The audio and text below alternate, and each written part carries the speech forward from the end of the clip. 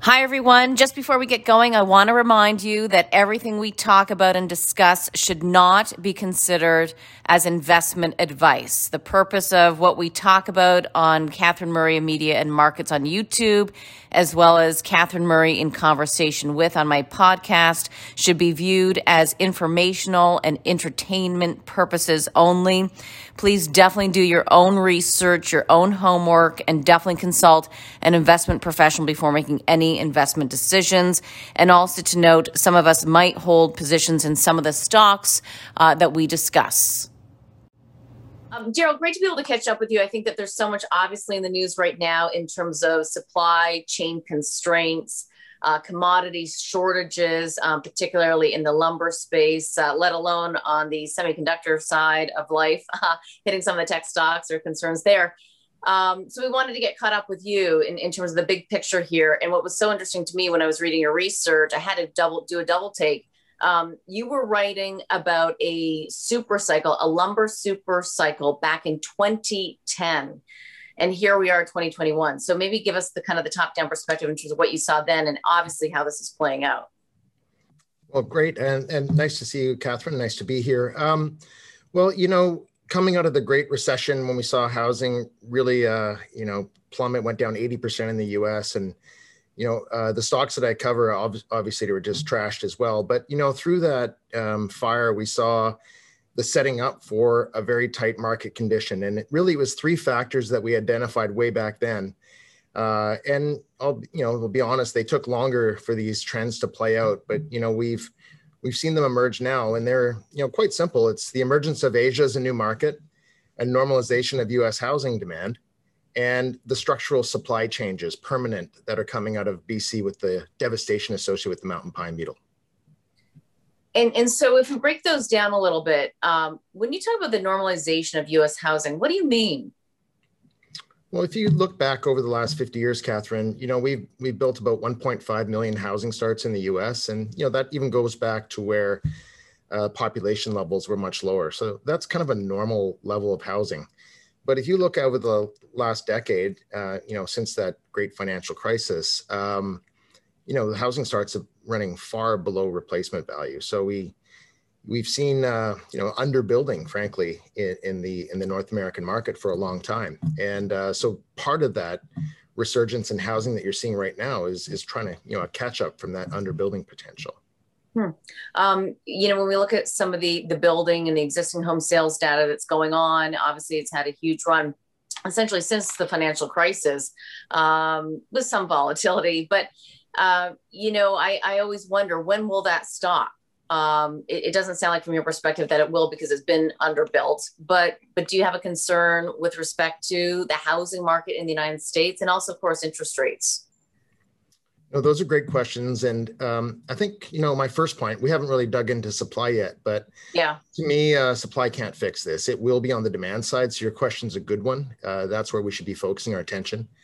I was on a investor call with our home building analyst out of the US, Buck Horn, who is an excellent analyst and was early to identify this resurgence in housing. He's based in Florida, and he was on the ground and he saw this develop, this time last year, which was, I think it caught everyone but surprise. But, he identifies some trends that he's seeing right now that really speak, like he's actually using the term super cycle as well to describe the home builder stocks.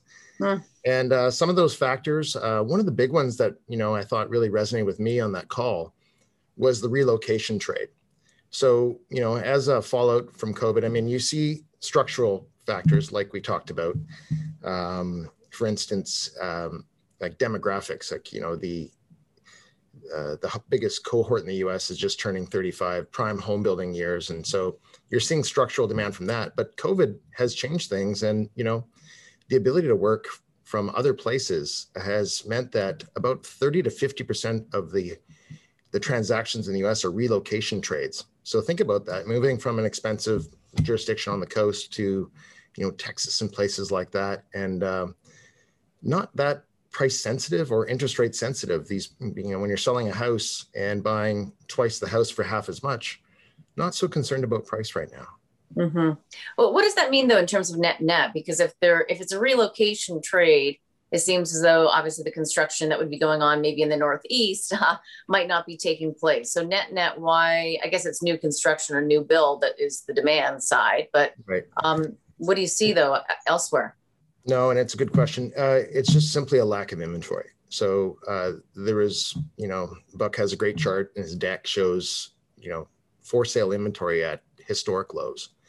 And so if you do want that house, you do need to build it. And, listening to the home builders commentary on the quarter, very interesting discussion around that.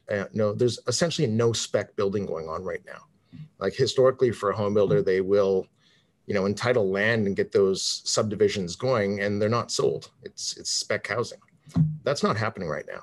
And so, a very healthy building market. If anything, you're starting to see a bit of a slowdown in housing recently, simply for lack of supplies. It's hard to get the lumber, it's hard to get the OSB, and it's wider than that. Appliances, everything seems to be in shortage. The entire supply chain seems to be constrained. So, you are seeing builders purposely slow down a bit right now just to catch up.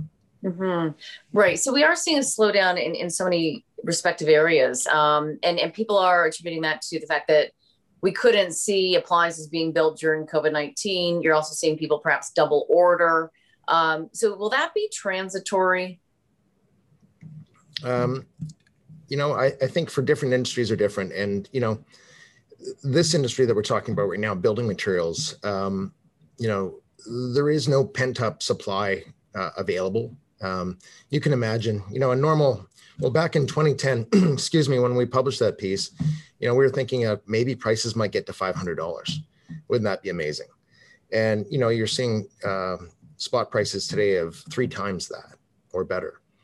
And so you can imagine if you have a sawmill today in the last year, look, you're cranking out just as much lumber as possible. So it's not like there's available supply. In Canada, we harvest sustainably by law. And so there's no ability to increase production out of Western Canada or back east. And, if anything, we're probably going to see more reductions to the timber harvesting land base going forward, even further reductions, especially in Western Canada. So you're really left with the U.S. South, and there's a lot of logs there, but it's kind of tricky building a greenfield sawmill, believe it or not. Well, and why is that? Well, there are constraints in the specialty equipment required to put in a new mill. So, you're talking at least 2 years to get that equipment manufactured, delivered, assembled, and get it up and running. So that's a constraint. The other 2 big ones, labor. These specialty, sawmills aren't as old school as they used to be. There's a lot of technology, there are robots and computers.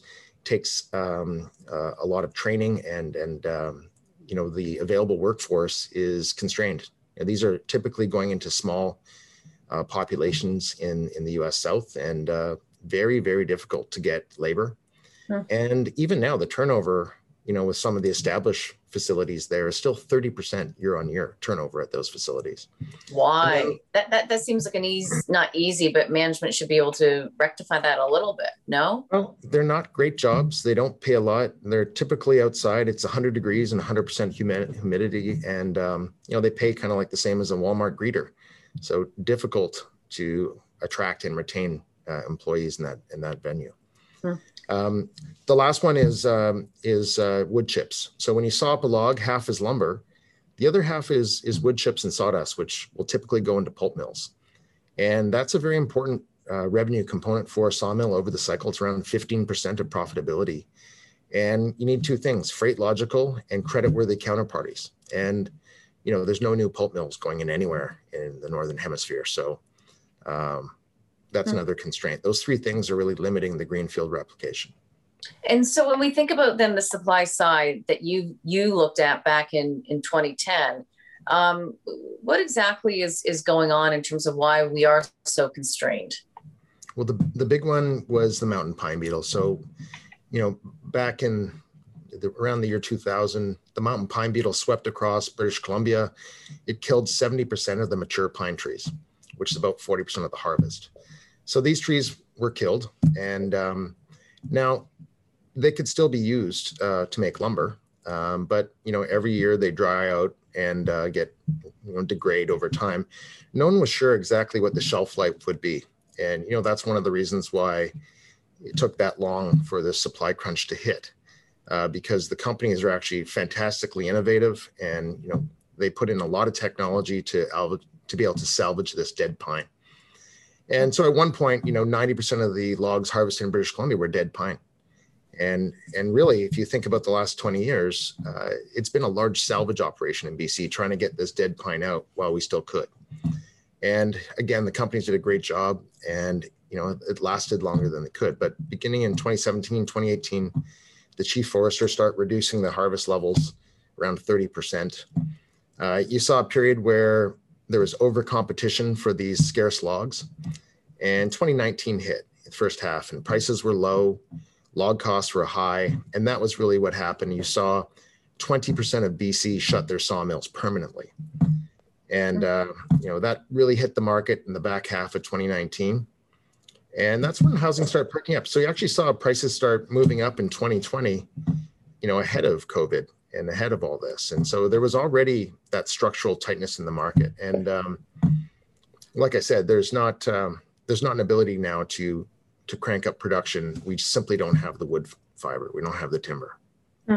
And so what's the tipping point then, I wonder, in terms of the price for lumber, really for the builders and construction?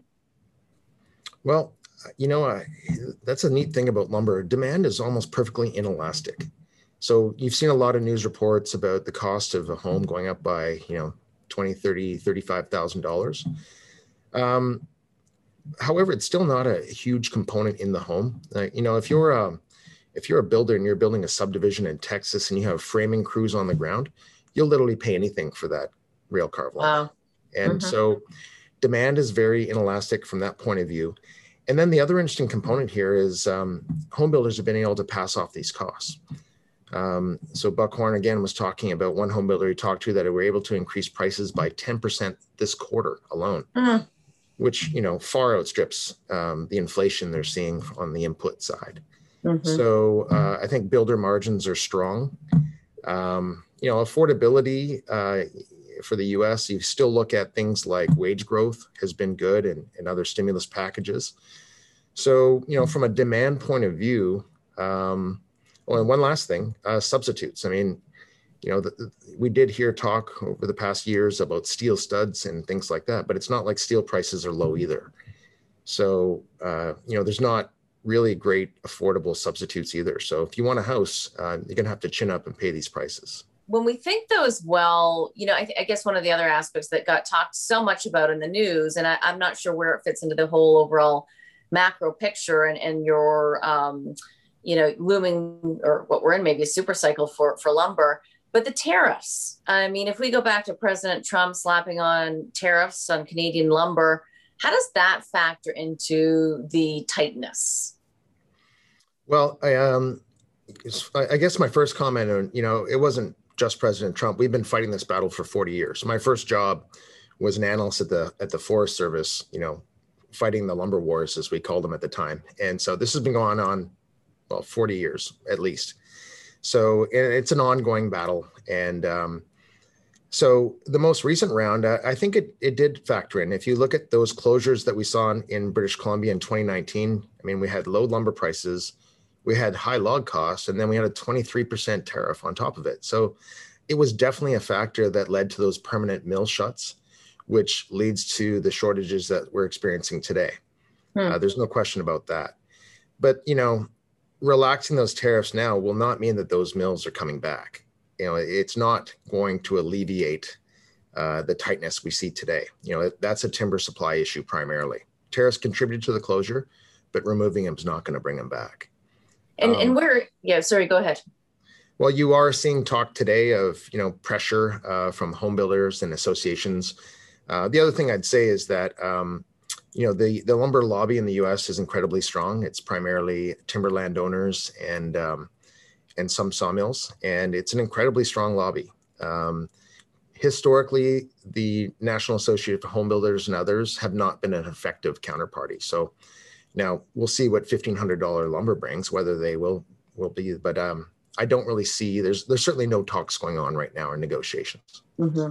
And so, what is it though that the U.S. builders are advocating for as it relates to the Canadian lumber industry? And I'm asking that in the sense that how much supply does the United States have? How badly do they need or want Canadian lumber? Does that satisfy some of their supply side constraints? So historically, the U.S. lumber industry could make up about 2/3 of demand. And so the US has always been required to import about 1/3. And guess what? Canada's long about 1/3. So, it's been this kind of natural trade balance that's fit together very well.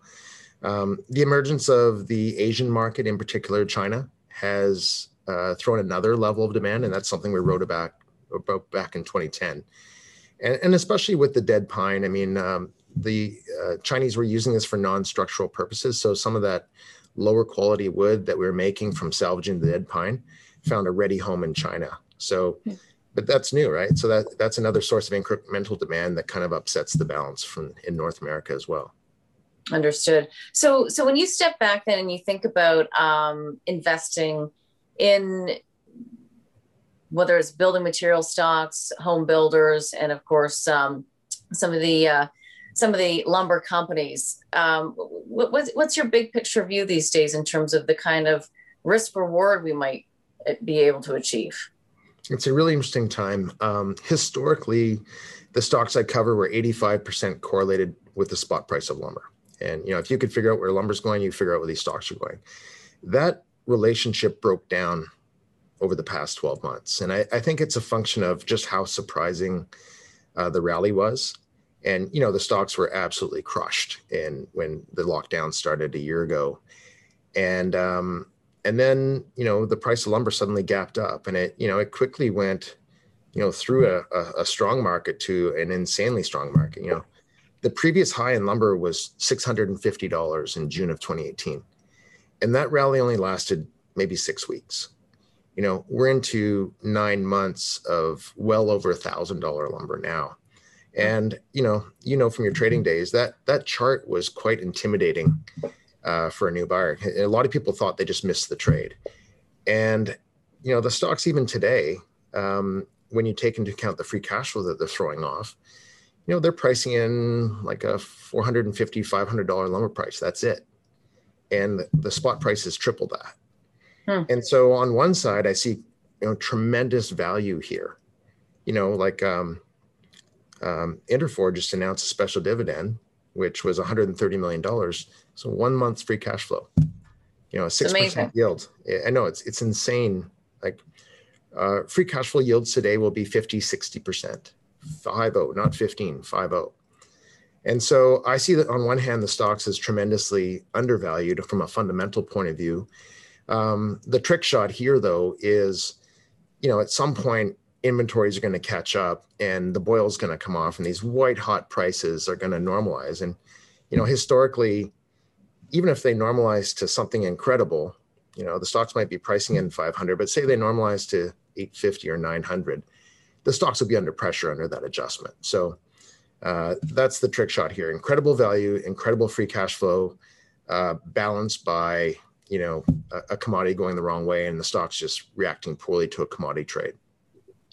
When we think about the valuation of the stocks, what you kind of described in terms of the length of time it takes to have more supply, it's years, obviously, but what will the market do with these stocks in terms of pulling forward that effect, the forward discounting mechanism of markets? How do they look at supply coming back on from a timing perspective? So you're 100% right. It's, before we see material supply come on, it will be years.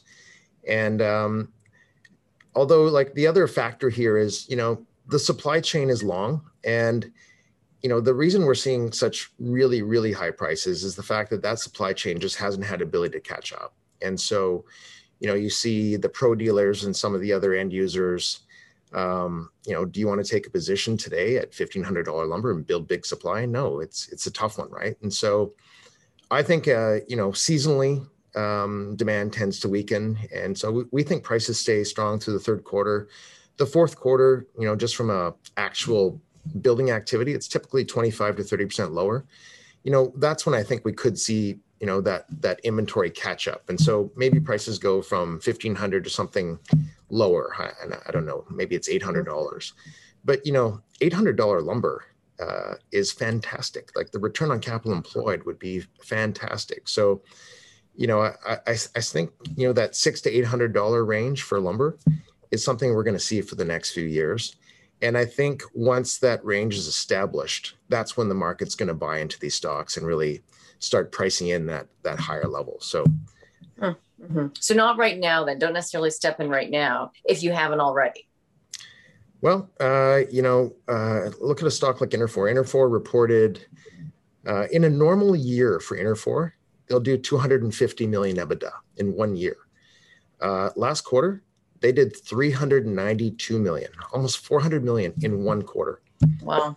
Prices are up 30%. If I look at April, and price hasn't gone down, prices are sold, and these companies are selling into July now. So if I just look at April and multiply that by 3, Interfor could have a 6 in front of it for the second quarter.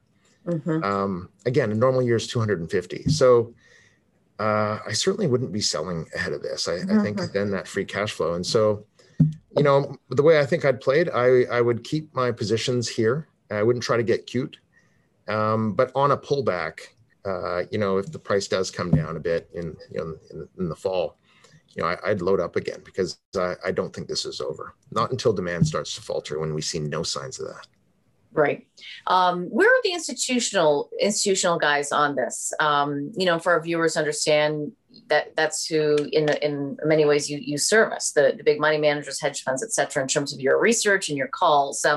Have they been participating in this trade? I mean, obviously some have, but where do they stand these days? Yeah, it's a great question because, again, historically, the fact that the spot price and the stocks are so heavily correlated was exactly that fund flow that you're seeing from the big institutional managers. And, typically what happens is the value players will get in early and there will be a handoff at some point to generalist investors or even some of the quicker money players. That handoff has kind of been interrupted. And again, I think it was just the nature of sentiment being so poor, and then just how quickly the commodities and stocks reacted. It's been a tough chart to buy, so we aren't seeing the same participation as we would in a typical cycle. One thing that is interesting is West Fraser acquired Norbord in the first quarter, so the largest lumber manufacturer bought the largest structural panel producer. And in association with that, they have a New York Stock Exchange listing now that became active in the first quarter. Many of my calls now are coming from U.S. investors. And I think it's really healthy for the industry because, a stock like West Fraser now, all 3 of their commodities are at or near record levels. And the amount of, again, earnings power for this company, and I'll talk to a U.S. investor and they'll say, really, 15% free cash flow yield? That's fantastic. I'm like, no, 50. Oh. And, you just don't see those kind of opportunities every day in the U.S. where the market's, far more liquid and efficient. So, that's West Fraser is on our analyst top picks. And, that's a key reason why I think some of this incremental fund flows are going to lead to, better equity valuations. And when we take a look at the names that you do cover, you've talked about Interfor as well as West Fraser. Those sound as though they're 2 of your top picks. What else should we be thinking about? Well, another stock I really like is Mercer International. It's a bit off the, it's not as well known as the others. So they're primarily a pulp producer. They have assets in Canada and in Western Europe. And but they bought a sawmill a few years back. It's now the largest sawmill in the world. It's in Germany, and they're also producing very good returns, not just in pulp but also in lumber now. And the other factor here, which I think the market's just waking up to, is just how ESG friendly these stocks are. And Mercer's a great example. They went from 60th percentile with MSCI and their risk ratings to 20th this year. And, the reality is, lumber in a home is carbon sequestered for as long as that home stands. And, it's 75% less carbon in a wood building compared to concrete and steel. And not only that, their pulp operations produce power, which is supplanting coal.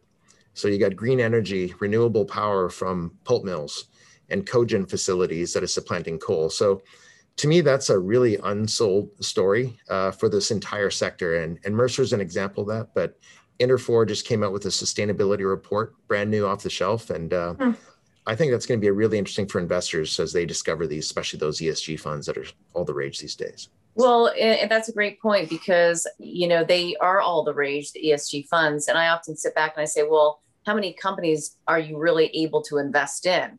You really have to understand those details and where the company's going. So to your point, I mean, if they're on the hunt. And I think that it is actually really hard to find companies that can go into some of those funds. Yeah, and the industry hasn't done a great job of telling its story, but that's changing. And they're hiring sustainability directors and getting these reports out and really not doing anything different than they've done for the last 30 years. But it just happens that the business is inherently sustainable in its nature. So it's a good story to get out. Mm-hmm. And just I'm curious. I'll look it up. But just for yours, Mercer International. Where is that trade? What's the ticker? MERC on the NASDAQ. Oh, okay. Got it. And you mentioned something earlier at the top, which I thought was really interesting. You said that the harvesting in Canada is sustainable harvesting. So in other words, you can't increase supply quickly, is what I'm hearing from you. Is that accurate? And how does that compare to the United States? It's quite a bit different. Yeah, and it is accurate. So in Canada, in BC by law, we must plant 2 trees for every tree that is harvested. And less than 1% of the timber harvesting land base is harvested each year. It's a fantastic environmental story in British Columbia, and I'm proud to be out of BC, and I'm proud to be associated with this industry.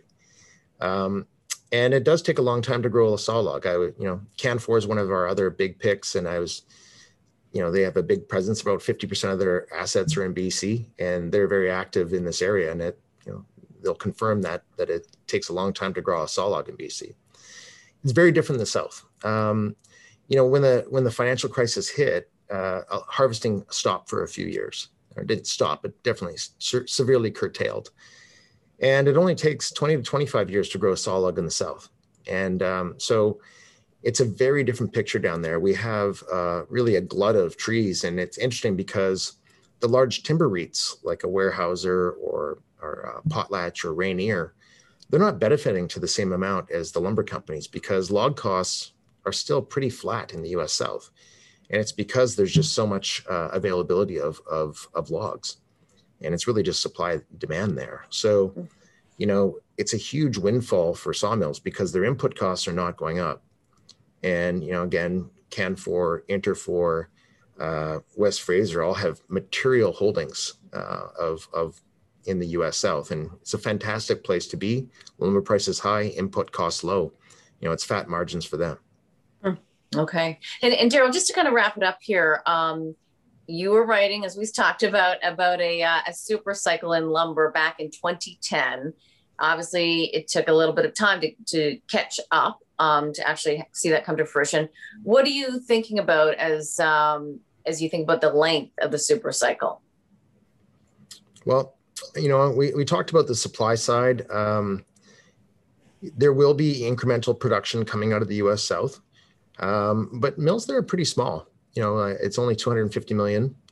I think as an offset over the next 5 years, we're going to see less lumber production out of BC and Alberta, and it could be as much as 2 billion board feet. So, that's 8 to 10 U.S. South greenfields to just keep things where they are today in terms of, the supply demand balance.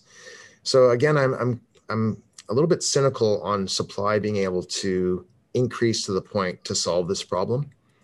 I think it's really going to be demand. And I look at, things like affordability, if we quickly go to a 4% 30-year fixed rate mortgage, combined with some of the price inflation we've seen, especially for, starter homes, that's probably what brings this cycle to to more of a pause here. And so there's no signs of that. We'll see housing start data come out on, I think it's Thursday this week. Every indication I see is that, that market remains really, really hot. But to me, that's what I'm going to watch to see, where there could be a more durable balance here. Understood. Okay, Daryl, great to see you and get caught up with you and your insight and views as always. So thank you. Thank you, Catherine. Great to see you as well. Thanks so much. We'll speak to you soon.